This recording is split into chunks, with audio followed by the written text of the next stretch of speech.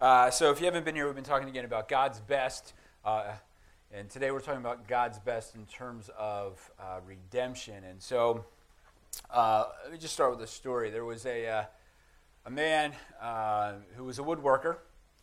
He had his own shop. He would build chairs. He could build tables. He could build He was really skilled. He's the furniture kind of guy where you could go. And he had a family, and he had a son. And one of the things that him and his son loved to do is they would go out into the woods behind their house, and there was a pretty big stream that went through. Not like just the kind that you'd step in your ankles, but the kind where on hot summer days, the boy could go in and he could wade around in this stream, and they would spend countless hours there. Well, for one of his birthdays, as the boy got older, the dad made him this boat. And again, being the skilled craftsman he was, he made this beautiful boat, and he put a sail on it, and he painted it all nice. And on his birthday, he just gave it to the boy, and the boy loved it. And so he would take this thing out to the stream, and again on those summer days, they'd go out and he'd have this boat, and like any boy would throw rocks at it and try to drown it and things like that. And one day it rained in the summer, and it was a downpour, and so the son said to his dad, he said, "Dad, let's go out to the stream."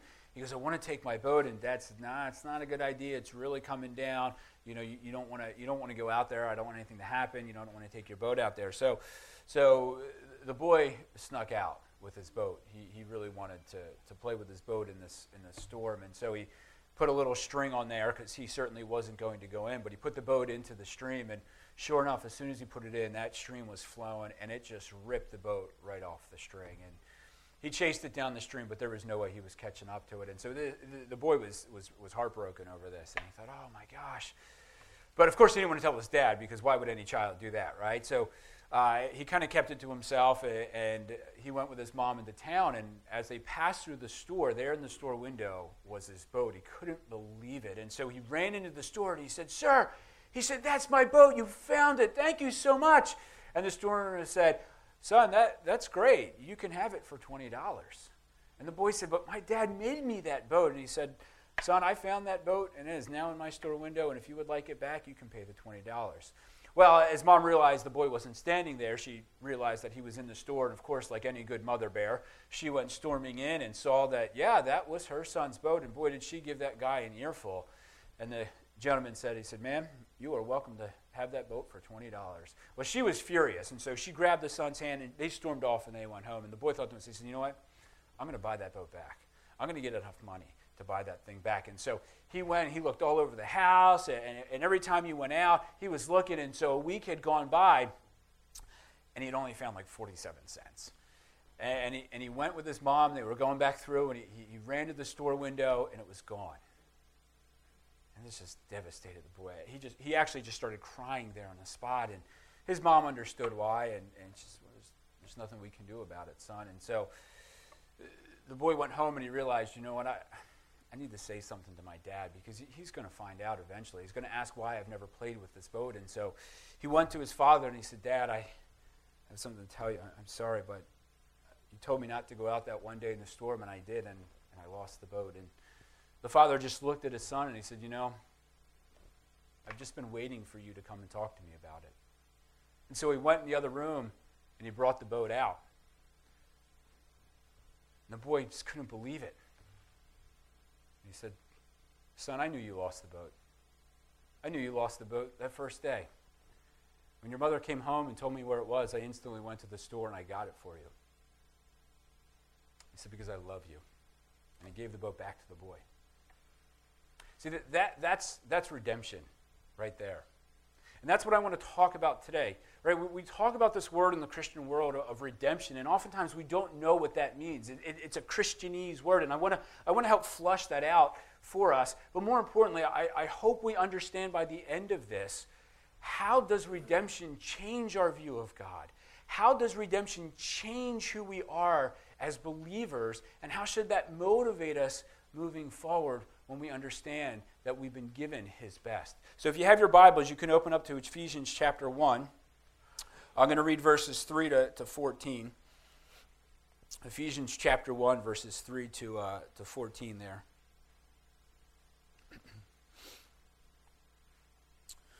Starting in verse 3, here's what it says. It says, "Praise be to the God and Father of our Lord Jesus Christ, who has blessed us in the heavenly realms with every spiritual blessing in Christ. For he chose us in him before the creation of the world to be holy and blameless in his sight. In love he predestined us to be adopted as his sons through Jesus Christ, in accordance with his pleasure and will, to the praise of his glorious grace, which he has freely given us in the one he loves. In him we have redemption through his blood, the forgiveness of sins in accordance with the riches of God's grace that he lavished on us with all wisdom and understanding. And he made known to us the mystery of his will according to his good pleasure, which he purposed in Christ to be put into effect when the times will have reached their fulfillment. To bring all things in heaven and on earth together under one heaven, even Christ. In him we were also chosen, having been predestined according to the plan of him who works out everything in conformity with the purpose of his will, in order that we who were the first to hope in Christ might be for the praise of his glory. And you also were included in Christ when you heard the word of truth, the gospel of your salvation. Having believed, you were marked in him with a seal, the promised Holy Spirit, who is a deposit guaranteeing our inheritance until the redemption of those who are God's possession, to the praise of his glory." So we're going to walk through this. There's a lot of theological lingo in there, but we're going to walk through this. But as I get into this, let's just understand first off, right, the context of this. God chose us when? Before the creation of the world. See, God had a plan of redemption long before you and I were ever created. God had a plan for redemption before he created the world, right? So understand that when we talk redemption, God is talking redemption even in our state of being flawed and sinful people. God is talking redemption in our state that even after a profession of faith, I will still make mistakes in my flesh. And God still chose to redeem long before I was ever created. So in this passage here, Ephesians, what have we been given? We've been given a couple things here. First off, we've been given holiness. Okay? We've been given blamelessness. We've been allowed to be adopted as sons. And he also gives us a seal that will guarantee for us what is to come. So we've been given these different things. Now, we look at this list, and for most of the world, they probably go, why? Why this list? What do I care? What do I care about holiness? What do I care about adoption? It means completely nothing to me, right? Because what the world wants is, it wants its money, it wants its fancy cars and its big houses, it wants its prestigious titles, and it wants its fame, right? It wants all of those things. It goes, why? Why would I ever care about this spiritual realm? It means absolutely nothing when I'm living in an earthly world. Okay? And that's the whole point, is people don't realize, listen, you are living in a spiritual state constantly, because there will be a time when you will pass away from this world. And all of your cars and all of your money will not go with you. And all of that fame that you so long for will not go with you either, because you will be dead and you will have no idea what people are saying about you or putting on Twitter. Right? So all of these things that you crave for are a temporal thing that you may enjoy for the moment, but I'm going to be honest with you. If you talk to some people that got money, right, on the surface it seems really good, but I think a lot of times they got more problems than the average Joe does. Because having fame and money and all that great stuff, when it boils down to it, it doesn't get to the heart of what's that life. Okay? And so what we need to realize is this list of what we've been given, that is our biggest need. That is our biggest need, because again, it's not an earthly world that we need to think about, it's the spiritual realm that we need to dive into. So our spiritual blessing that God has given us, holiness, adoption, blameless, this is what we should be craving the most. Okay? So let me break some of these down. Why is holiness so important? So holiness says this. Holiness says that you are separated from sin. God is a holy God, which means God does not exist with sin. And there will come a day, again, when all of us will pass away and we will stand before God, because God is holy. God cannot be in the presence of sin. And if we are sinful beings, okay, there's a consequence to that. And in Matthew 13:14, God says the consequence is the eternal weeping and gnashing of teeth. There is a reality of hell that exists, right? He may not look like a guy with red wings and a pitchfork and a tail, but there is a devil, there is a Satan, and there is a hell, and people will go to hell if they have made the choice to rest in their sins. Now, a lot of people would say, the common argument is, yeah, but I'm a good person. God's going to let me in anyway, right? I mean, we all make mistakes. Nobody's perfect. So God's going to love me anyway. You know what? That may be true, but let me give you this analogy here, right? So this is God, right? This is God's purity, and this is God's holiness, right? And if God said to you, here you go, Adam, you can have this delicious glass of water, right? That tastes good, though it's a little parched, right? And we go, God, we can coexist, right? Because there is nothing wrong in this glass. I've been made holy because you've poured into me. But see, the problem happens is, yeah, but I'm not perfect, right? And so we take a little bit of this dirt here and we mix it in, right? Let me just sprinkle a little bit of that in there, right? Because we've only done a little bit of wrong, right? And do we see how quickly the glass begins to change, right? Now, how many of you would drink this glass now? Oh. Classic Don, right? Yeah, absolutely, right? Nobody's going to drink this. But this is what God says. You know what? See, we're not the same anymore, you and I. I am holy and you are not. But I'm sorry, you're going to have to go here while I'm over here. But let's just be honest, because a little bit, that's not who we are. Right? I mean, we just think about, well, the things that I say, the things that I do, the things that I hide in my heart. I mean, that's really all the kind of stuff that's really in my heart, right? And so this is really what our lives look like. You want to drink this now, Don? No, wait. we don't, right? But this is the reality. This is us, and God is holy. And God said, I can't be with that because you are sinful and I am not. But I am offering you this. This is what I'm offering to you if you are willing to embrace and accept that. This can coexist, right? Now, that's holiness. And God said, you know what, because I hate this so much, because I hate this separation, and I prefer this, I'm going to allow you adoption. I want to make you one of my own children. We see in Galatians 4, it says, because you are his sons, God sent the Spirit of his Son into our hearts, the Spirit who calls out, Abba, Father. So you are no longer a slave, but God's child, and since you are his child, God also made you an heir. See, this is heaven and this is hell. You will be given all of the great spiritual blessings of an eternal life, as well as the fleshly blessings now. But if you're going to reside in your sinfulness, you're not going to receive any of that. But God wants to give us everything in the world. And he goes on to say, you know what? I'm going to give you something else. I'm going to give you the Holy Spirit. And that Holy Spirit is going to be a deposit.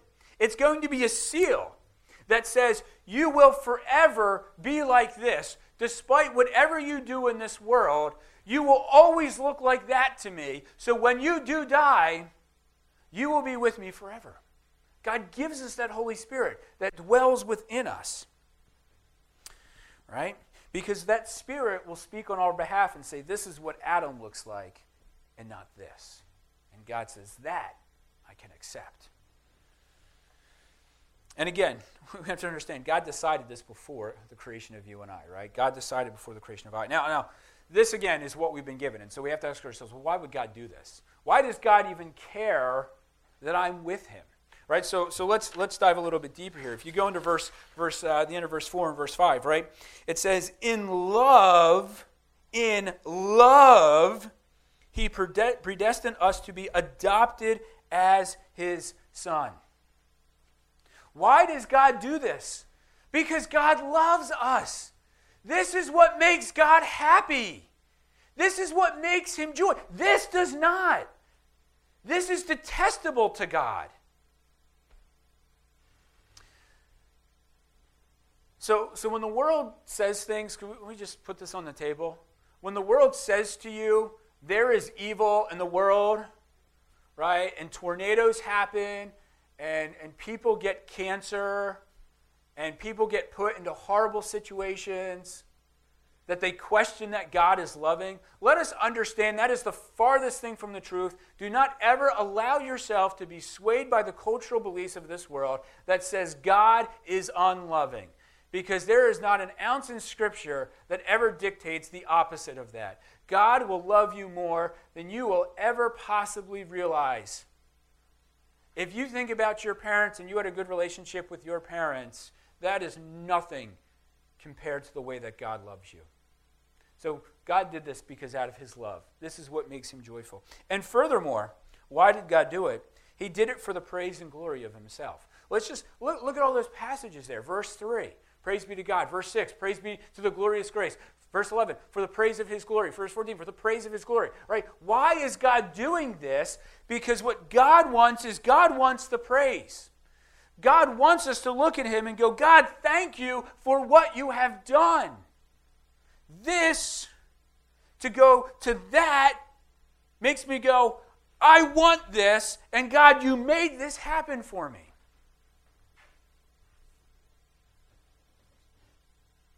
Now, again, a lot of people will go, yeah, but that seems really weird. God just made me so that way he can get the praise and glory. What is he? God's on a big ego trip? Okay, well, we sat in that prayer class today, and what did we talk about? We talked about the fact that God is the creator, right? God can choose to do whatever he wants. Okay? We have no say in what goes on. God dictates the things of this world. God is creator. God is maker. If God wanted to take our life, he could.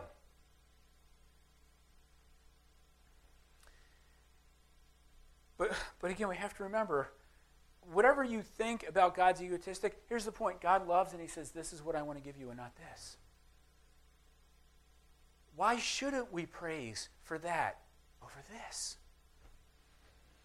And again, this is all done out of his grace. I didn't earn that. This is what I earned because these are all the things that I did. I should have to drink that water on a daily basis. But every day God steps in and says, let me give you a fresh batch. Let me give you a little clean drinking water. Perhaps we're still hung on this. Perhaps we're still like, you know what, world says, this is stupid. God's out there, God loves me, God it's all poppycock. Okay, it's a fairy tale. It's just a story you tell yourself. It's a crutch to make you feel good in life.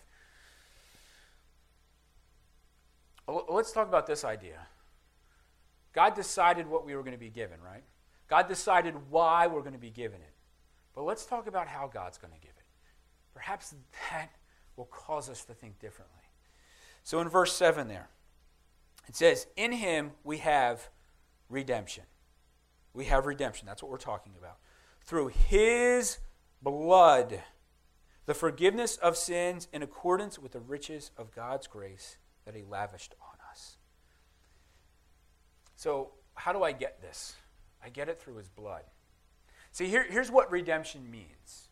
Okay, let's define this. Redemption is the idea that you are being bought out from something. You are in a particular case or a particular condition or state of life, and God bought you out of that. So he redeemed you. And what is the condition that we're in? We are in a condition of slavery to sin. That is our condition, and God is buying us out of that condition. Okay? In Romans 6, chapter 20, verses 20 and 21, here's what it says. It says, when you were slaves to sin, you were free from the control of righteousness. What benefit did you reap at the time from the things you are now ashamed of? Those things result in death.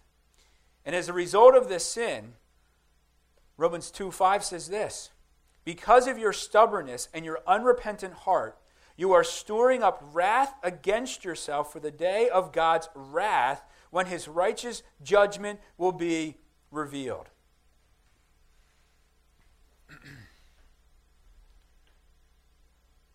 When I die, this is what I'm supposed to drink. And every time I make a mistake, and every time I sin, I add more and more filth to this.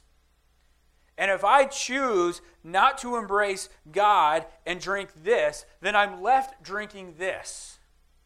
This is the wrath that we are storing up. And this is an eternal wrath, as I said earlier, of eternal weeping and gnashing of teeth.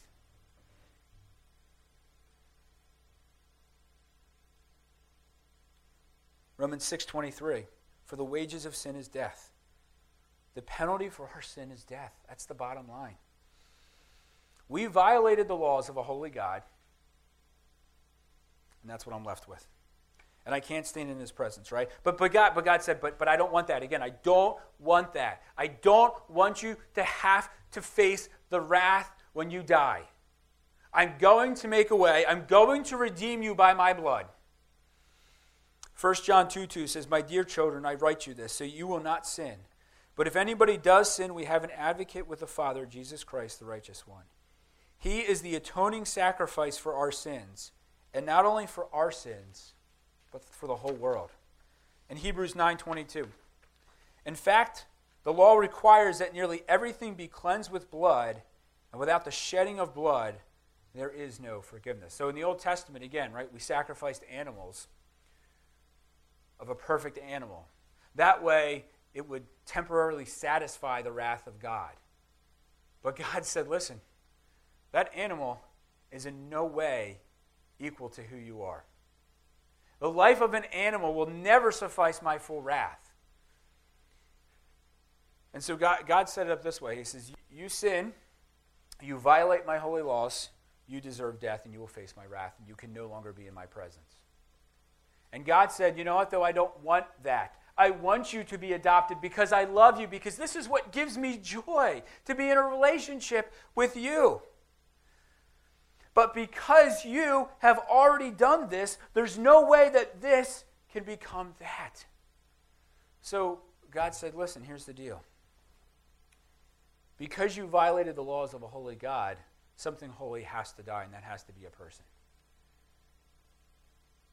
And because you are not holy, I'm going to send my son, Jesus Christ, a perfect man without sin. See, that man is going to go in your place, and he's going to drink your nasty water. But we're not just talking drinking nasty water here, right? We're talking about the cross. You know, even today they still say the cross is one of the absolute most painful ways that people die.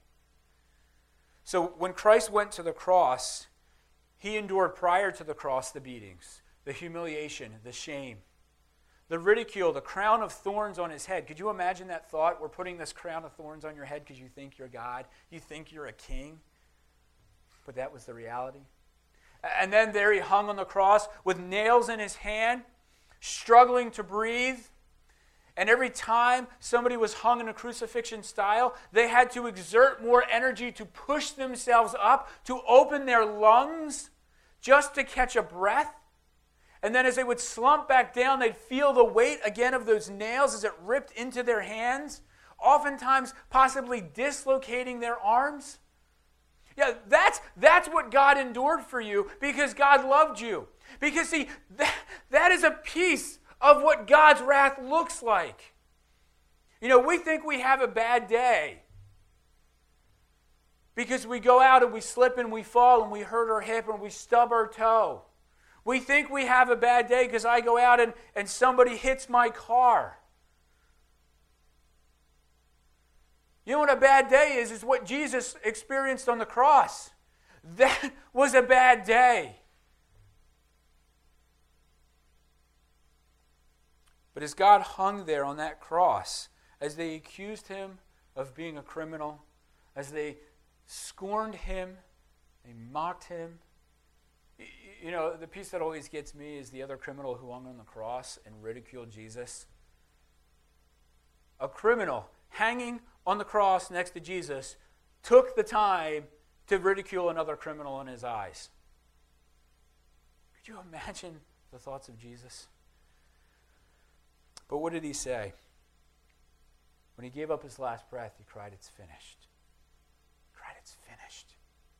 So what does that mean to us? It means that God satisfied this for us forever.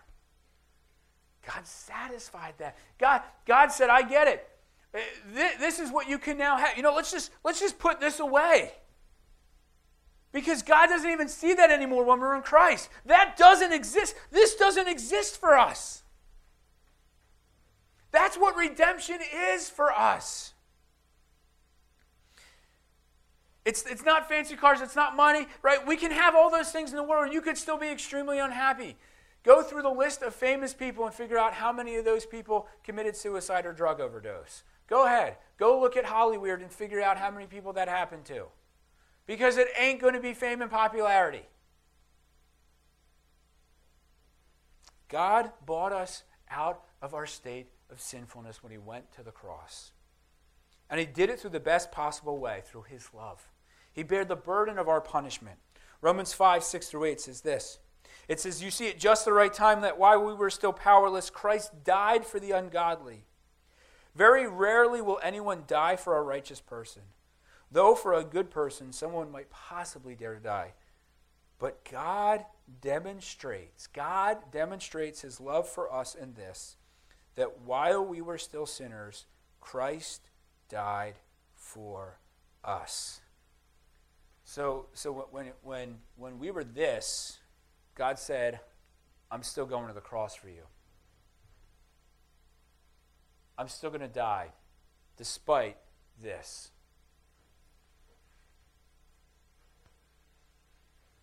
Even when we spit in the face of God and we turn our backs, God said, I'm still going to go to the cross. Did you ever stop and think about that moment?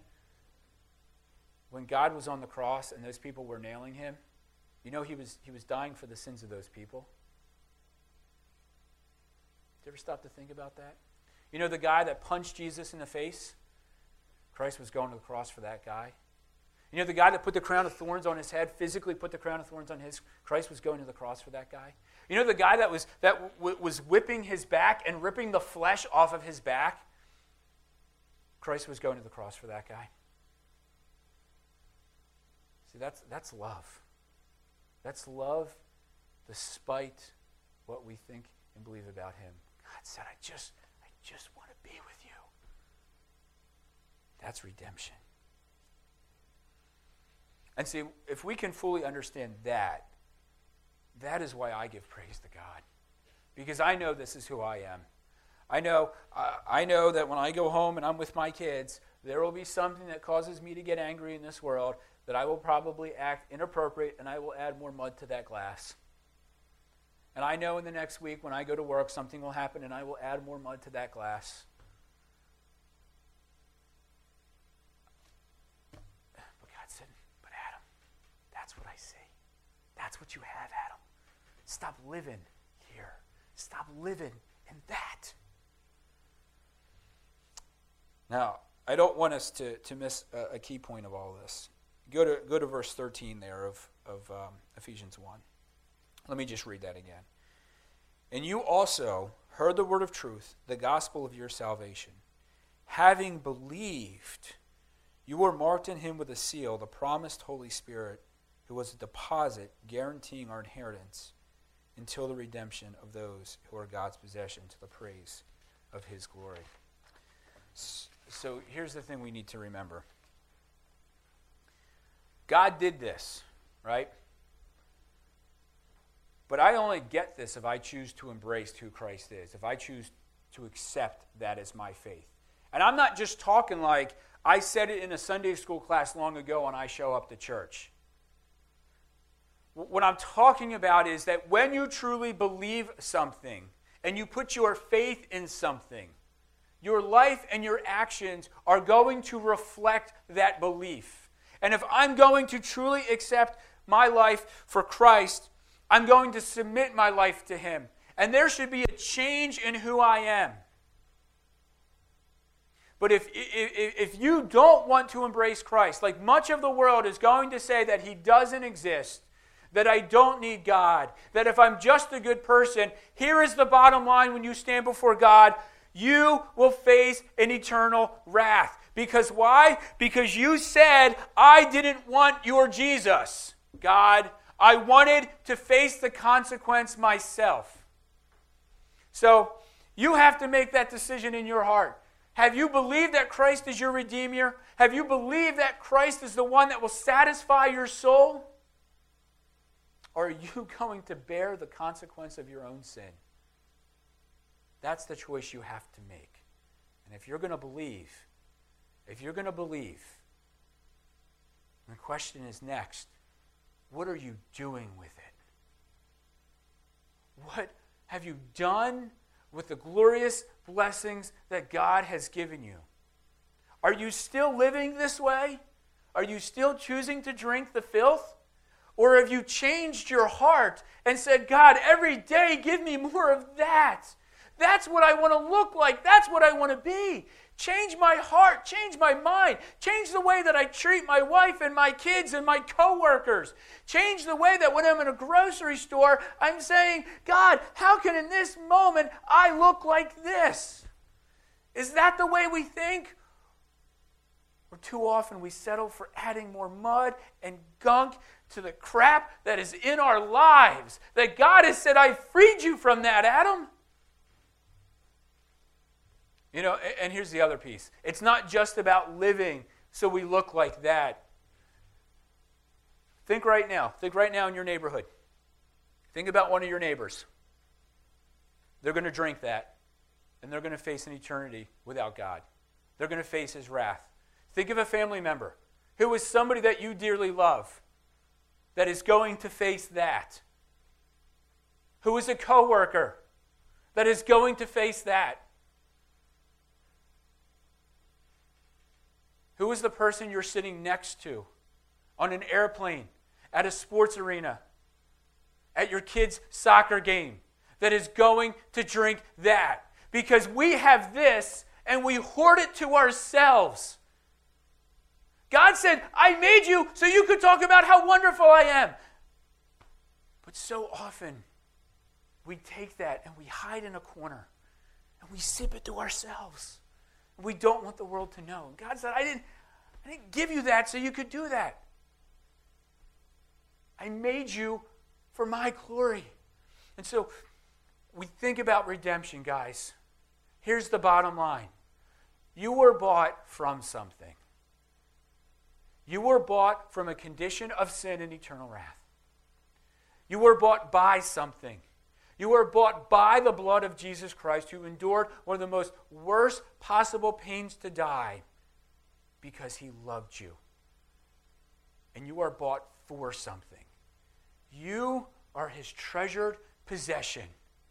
God loves you more than anything, and He wants you to experience the bliss of eternal life. He wants you to experience a meaningful, purposeful relationship now in this world, and He redeemed you and He bought you for the purpose of expanding His glory. That is redemption. Let's pray.